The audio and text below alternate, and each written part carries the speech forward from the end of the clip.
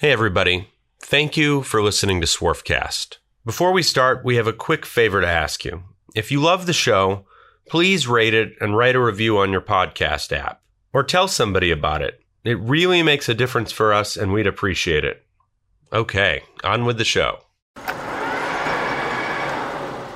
The indexes and their like are wonderful machines. Have got a strong place in the manufacturing environment going forward, but so have simple CAM automated screw machines because they are brilliantly efficient at producing the right part and they are really good value for money.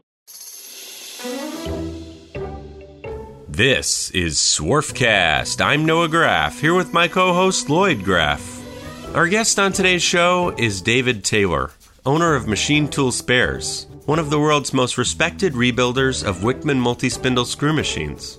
Machine Tool Spares is based in Coventry, England, the birthplace of Wickman machine tools. His company turnkeys Wickmans and sells Wickman spare parts all over the globe. David shared his views on the role of CAM multi-spindles and England in today's machining industry. Looking for a screw machine, rotary transfer machine, or CNC machine? Graf Pinkert's got you covered. When you're buying any used machine, you're taking a risk. So it's important to buy from someone who knows their stuff and who is going to give you straight information about what you're buying. Graf Pinkert is a family-owned firm that's been dedicated to selling great machine tools to the turn parts industry for 75 years. It specializes in the top multi-spindle brands, including Index, Schutte, Gildemeister, Tornos, ZPS, Acme, and Wickman. They also sell a variety of other types of used equipment, such as CNC Swiss, CNC turning centers, and parts washers. Machine tools are complicated. If you're going to buy one, you should go to people who are knowledgeable and committed to the industry. Learn more at www.grafpinkert.com. That's www.grafpinkert.com. I'm thrilled to have David Taylor, owner of Machine Tool Spares in Coventry, England. Welcome to the show, David. Thanks very much. It's great to eventually get to talk to you guys. Yeah. We've been bugging you, trying to get you to be on the show for a while. So let's hope this all pays off. I'm sure it will. So first, David, I just want you to explain your company a bit for all our listeners out there, and then get your story, how you got into this business. Then we'll grill you on all kinds of other things. Okay. Machine Tool Spares is a company that specializes in classic Wickman multi-spindle lathes.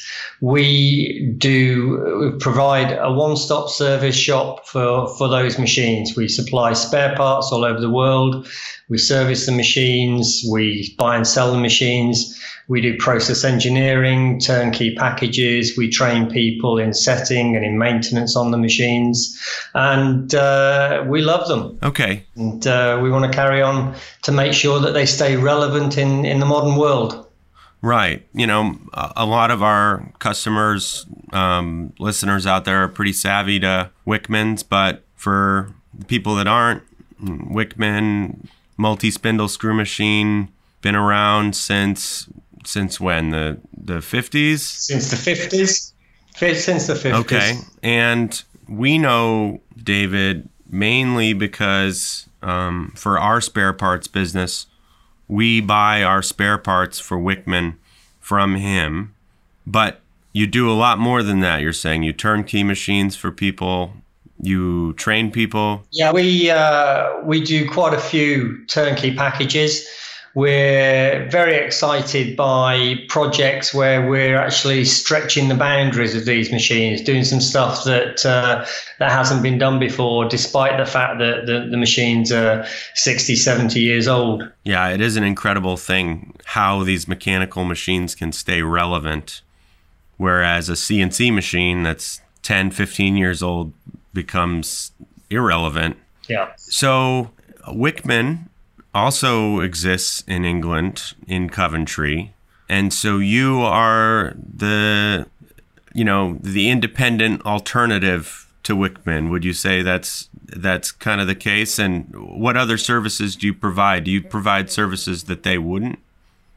I don't know whether we would provide anything that they wouldn't provide, but we are the independent alternative. We pride ourselves in being a nice, easy company to do business with having a huge range of spare parts and having some of the most skilled guys in the world within the team we have that can help people ensure that they're producing efficiently and can solve problems if they have them with the machines and fix things so that people are up and running. Focusing on we're focused on making sure our clients have got good uptime. Okay, and your clients are where? Are they mostly in England or are they all over the world? We supply people internationally. So be it in South America, we obviously deal with you guys. In North America, we're dealing all over Europe, in Asia. And so we've got a pretty big reach. Okay. Do you have any questions, Dad? I'd like to know what's left of the screw machine business in the UK, the multi-spindle business, and how it's been transformed.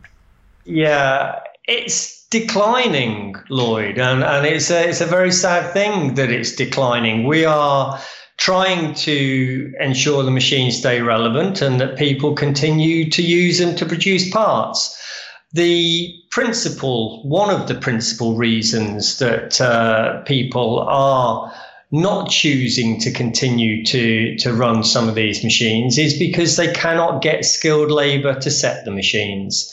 I think that the fact that apprenticeships stopped en masse 20, 30 years ago, and so you didn't have the flow of young people coming through with the skills, coupled with the fact that on a just-in-time single-piece flow system, the time to set these machines often puts people off putting parts on them.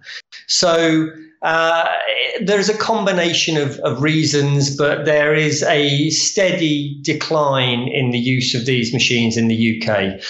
Fortunately, we don't see that in some other parts of the world, and we are continually trying to encourage people to actually take up the use of these machines and offering training services and turnkey packages is part of making life easier for people to continue to use them and to take them up. Okay. Where do you find growth?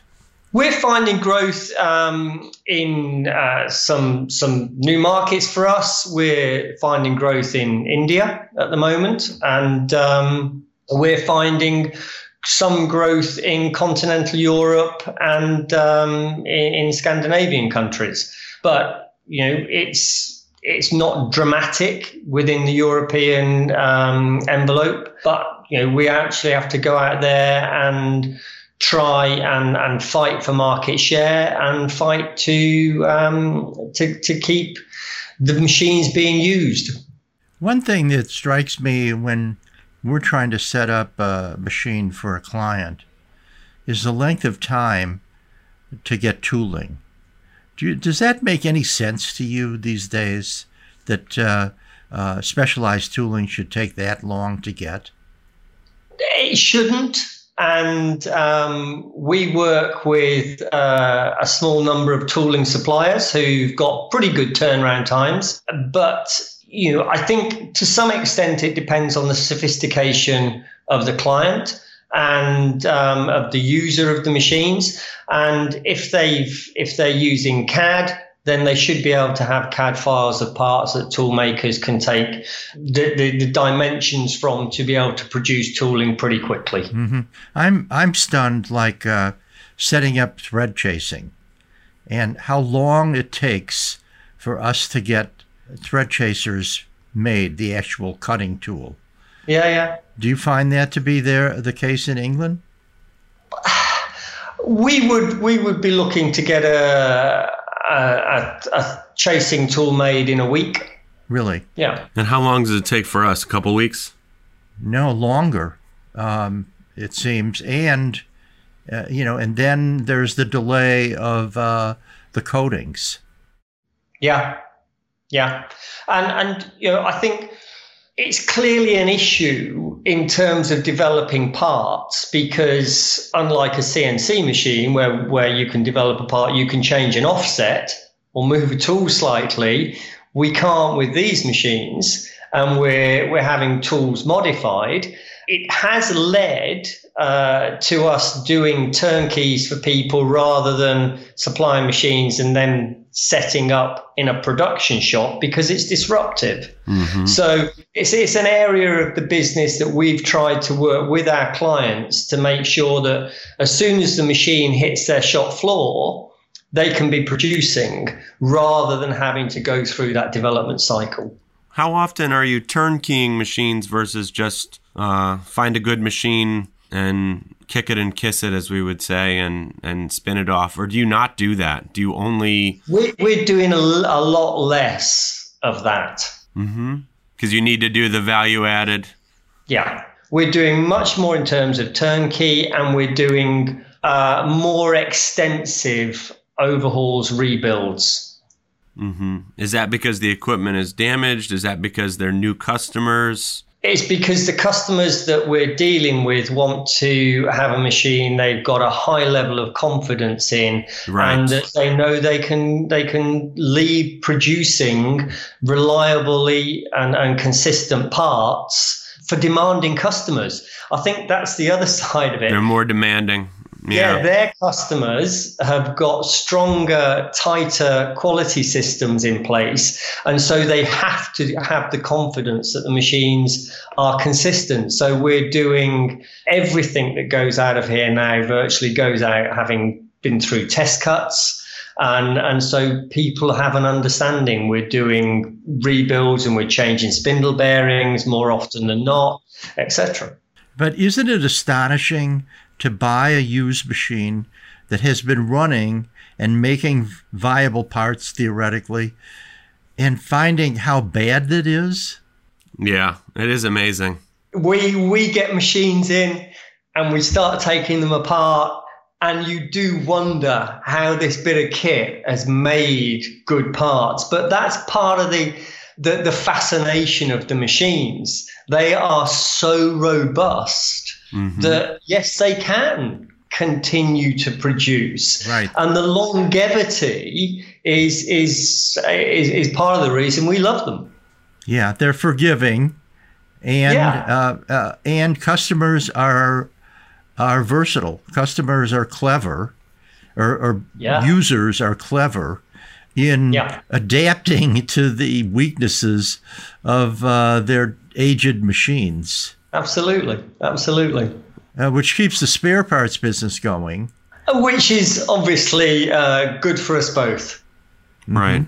Let me ask you, in selling to India, we find buyers in India are virtually totally focused on price. Do you find the same? Or are people becoming more sophisticated and asking for better quality? It's a major purchasing factor. I am finding that people are moving up in terms of their expectation, and you'll kick it and kiss it or lick it, whichever it was phrase. They're not accepting machines like that anymore, and really? So we are looking now at providing machines again that we've been through. We've overhauled them. We've done test cuts on them. They don't want them painted because they can do that much more cost effectively themselves. Interesting. But mechanically, they want to know that they're in good condition. I think that for the longevity of the market in these machines, that's not a bad thing. Yeah, my impression always has been they're a fix-it culture. So, if a car breaks down in a third world country, they're not afraid to go and operate on it, whereas we just throw it away. So my impression is they'll take a machine that's not great, and they're okay with that, either because they don't need the quality or because they feel like they'll be able to deal with it. But you're finding they have a much higher standard now. I find they have a higher standard. However, they will still repair things and fix things and make it work. And they're not looking for service engineers to go out and solve small problems. Okay. But we did a turnkey last year that went out to India, where a client came to us with quite an unusual request. And we went through and developed a process to be able to produce the part that they were looking to supply. Can you tell us what the request was, or is that top secret? It was machining a forged component. Okay. So we developed a loading system, ejection system. We had to work on how we maintained all the tolerances. Yeah, that's one of the loading systems. That's one of the hairiest processes, isn't it? Yeah, and so and we were very concerned about the safety of this machine in terms of operation. So we ensured that we put in a safe operating system on it as well. It took us a bit of time to develop, but it went out and is producing parts now. So where there's something that's a little unusual or something that's perhaps a little more complicated, then yes, people across the board, whether it be in the Indian market or whether it be in the European market, clients are looking for assistance with that. But in the Indian market, they're certainly not looking for, in my experience now, they're not looking just to buy in any old machine and get it going. Listeners, do you have an idea for a future episode of Swarfcast? Or is your company interested in advertising on the Swarfcast podcast? If so, please send us an email at swarfcastpodcast@gmail.com. That's swarfcastpodcast@gmail.com. Are you shocked about the companies in Germany that are consistently buying new index multis for €1 million each? Well, they're getting a lot incentive on it. Well, we would pay $1 million; they're probably paying 600,000. But still, Right. Do you think that the value is there? It all depends on the work they're putting on the machines, Lloyd. I've been into shops where they've got index multi-spindles and they're producing components that you could produce on a classic Wickman machine. I do not understand the economics in that situation at all. If you're moving stuff from sliding head machines onto index multi-spindles because the volume is there, then I understand it. Right. But not simple parts. Mm-hmm. And Germany has a very high proportion of their GDP is generated through manufacturing, much higher than in the UK and in the US. And they clearly have high levels of productivity and are very good at developing and producing components and parts and assemblies that people in the world want to buy. I think they're very loyal. They're sort of a nationalist, loyal to their domestic products too. That always strikes me. But no, I can't see the value for certain components, but for others, yes. So I think it's a very sort of mixed view in my that I see, that indexes and they're like wonderful machines have got a strong place in the manufacturing environment going forward, but so have simple CAM automated screw machines because they are brilliantly efficient at producing the right part, and they are really good value for money. Right. Do you put any CNC stuff on retrofit on your machines? CNC slides or? No, we don't. What we have done, what we will do for clients is develop special purpose attachments if there isn't anything available in the market. I'm curious that you have started a citizen shop where you're running machines. And, you have your own shop, your own production shop? Not within Machine Tool Spares at all. Right. I've got a share in another business. Okay. Which is a machine shop, and we run citizens in that machine shop. Oh, that's interesting. Very different volumes. They're not. We don't run the volumes that you would want to put on a multi-spindle screw machine, and we run parts with levels of complexity that would be very difficult to produce on a multi-spindle Wickman. Now, how did you get into this business? Have you run production before in the past, before you became the owner of Machine Tool Spares? My background is that I got involved in small manufacturing back in '89. My family had 3 businesses at that point, one of which had lost its major customer. It was a plastic injection molding company. A second one, the guy who was running that business was 64 and a half years old, and we had no succession in place. And so I came back to Coventry to get involved in those 2 businesses to see if I could help one survive and provide some succession in the second, and have stayed. I was going to stay for 3 years, and 30 years on, I'm still here. I'm wondering now, you do a fair amount of business in India now. There hasn't been much Wickman business in China. Have you sold much in China? No, we haven't. I've sold some parts, but no machines. Is that because they don't want to bring in used equipment?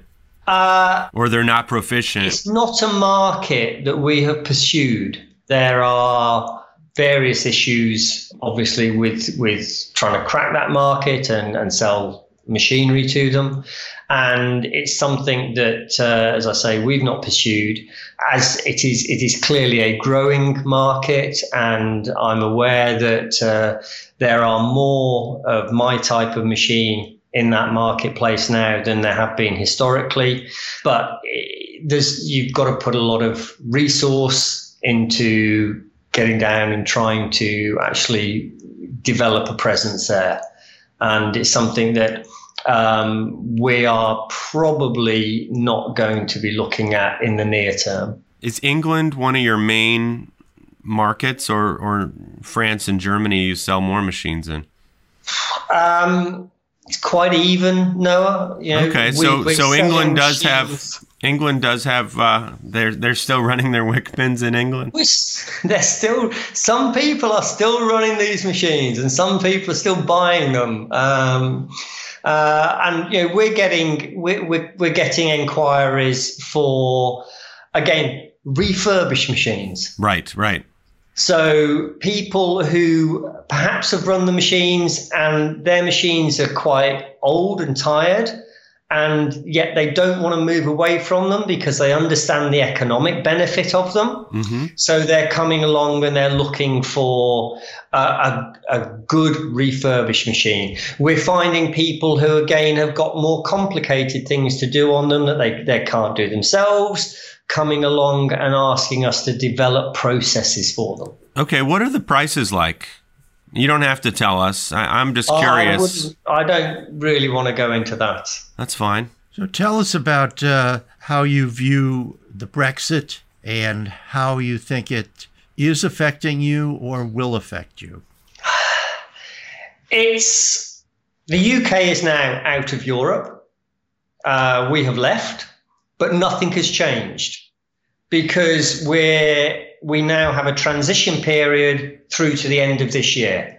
Depending on what is negotiated during that period, very little could change or everything could change. If we come out at the end of this year without a deal with the European Union, then there will be significant ramifications. The supply chains are complicated. I'll give you one example. Nissan have a car plant in Sunderland in the northeast of England. Nissan? Nissan. Okay. It is historically has been one of the most productive car plants in the whole of Europe. Nissan hold half a day of stock at that plant. They use 5 million parts per day, 60% of which are imported. That's incredible numbers. Yeah. Yeah, they're crazy numbers. And if we come out and we don't have alignment and we have customs checks and we have more paperwork, then A, it will mean that they will have to hold far more stock.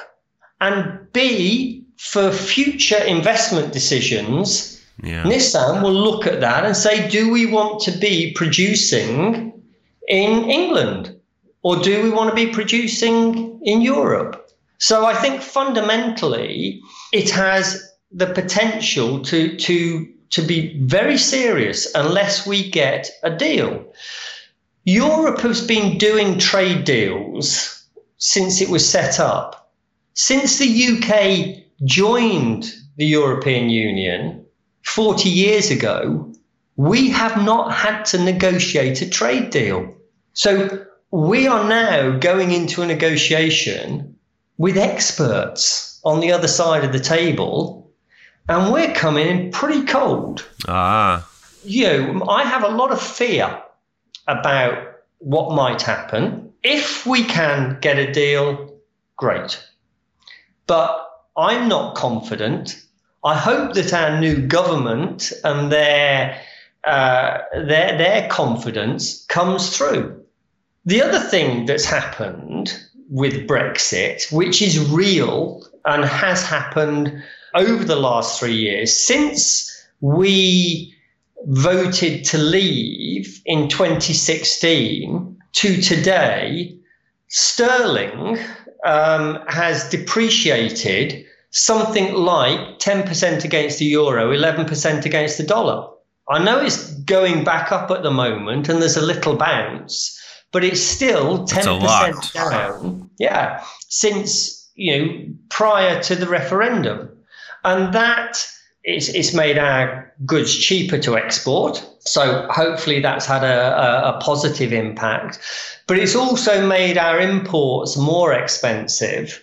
And we import a lot of product that goes into final assemblies, like that Nissan example, 60% of their parts are imported. So there's a bit of a balance going on there. But overall, we sit and wait and we hope that a deal can be done, because tariffs, red tape and regulation will damage the UK manufacturing economy. Yeah. So do you have a plan B? Is the Swiss company the plan B? Or is that more at risk? My major competitor is very close geographically to where I am. Mm-hmm. And we will be facing similar problems. If the issues are significant, then we will establish a facility in continental Europe. Mm-hmm. But that will be something that we would have to be faced with quite significant difficulties in being able to supply that part of the market. Would that be difficult to do, to move your business to? I wouldn't move certain aspects of it. So our machine rebuilding, we wouldn't move at all because we've got skilled men here. Mm-hmm. Our supply of parts, we could set up a stock holding facility in Europe quite easily. And then we can effectively put stock into that facility on a quasi consignment basis and replenish as it's being sold if we needed to. I hope and I don't think we'll get to that position, but we have considered it, and that will be our response. There has been, in the financial industry, quite a bit of movement to Ireland, hasn't there? There has, and London is still the financial capital of Europe, and there's posturing going on between the UK government and the European negotiator at the moment over financial services. There's within that market, there's an awful lot of value in having a critical mass, which London has, which New York has, and to move that away from London will be quite difficult and take quite some time. Various other European capitals and major cities would love to get a slice of the financial services market, which exists in London, and they will try hard, and their governments and country representatives will try to facilitate that for them. But London's in a pretty strong position, I think. One thing that has intrigued me in one of our previous conversations, you told me that your son is not in the machine tool array, but is basically a math whiz and is in the business of calculating odds. Is that correct? For soccer or mainly, or? It's mainly soccer, Noah, yeah. As he would regard it, a dream job in many ways. He gets to watch a lot of football and gets paid for it, and also gets to exercise his other passion, which is playing around with numbers. Mm.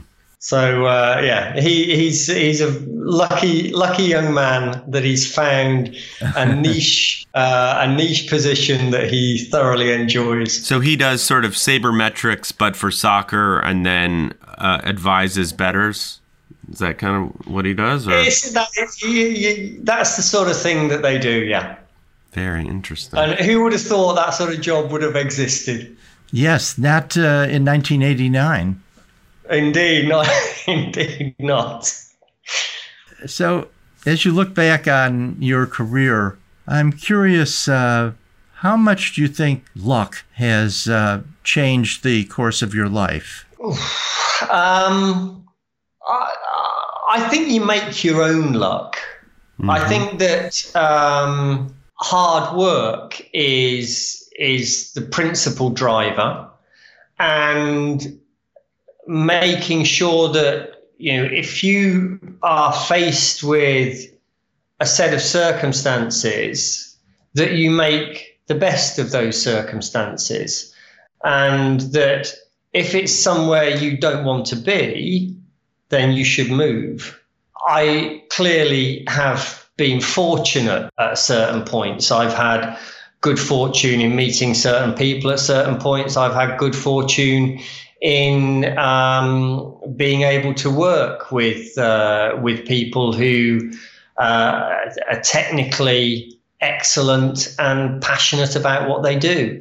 But I wouldn't say that there's any one piece of luck that sort of changed the direction of my life. I think that it's been down to making a good fist and working hard at whatever's being placed in front of me or that I've gone and created.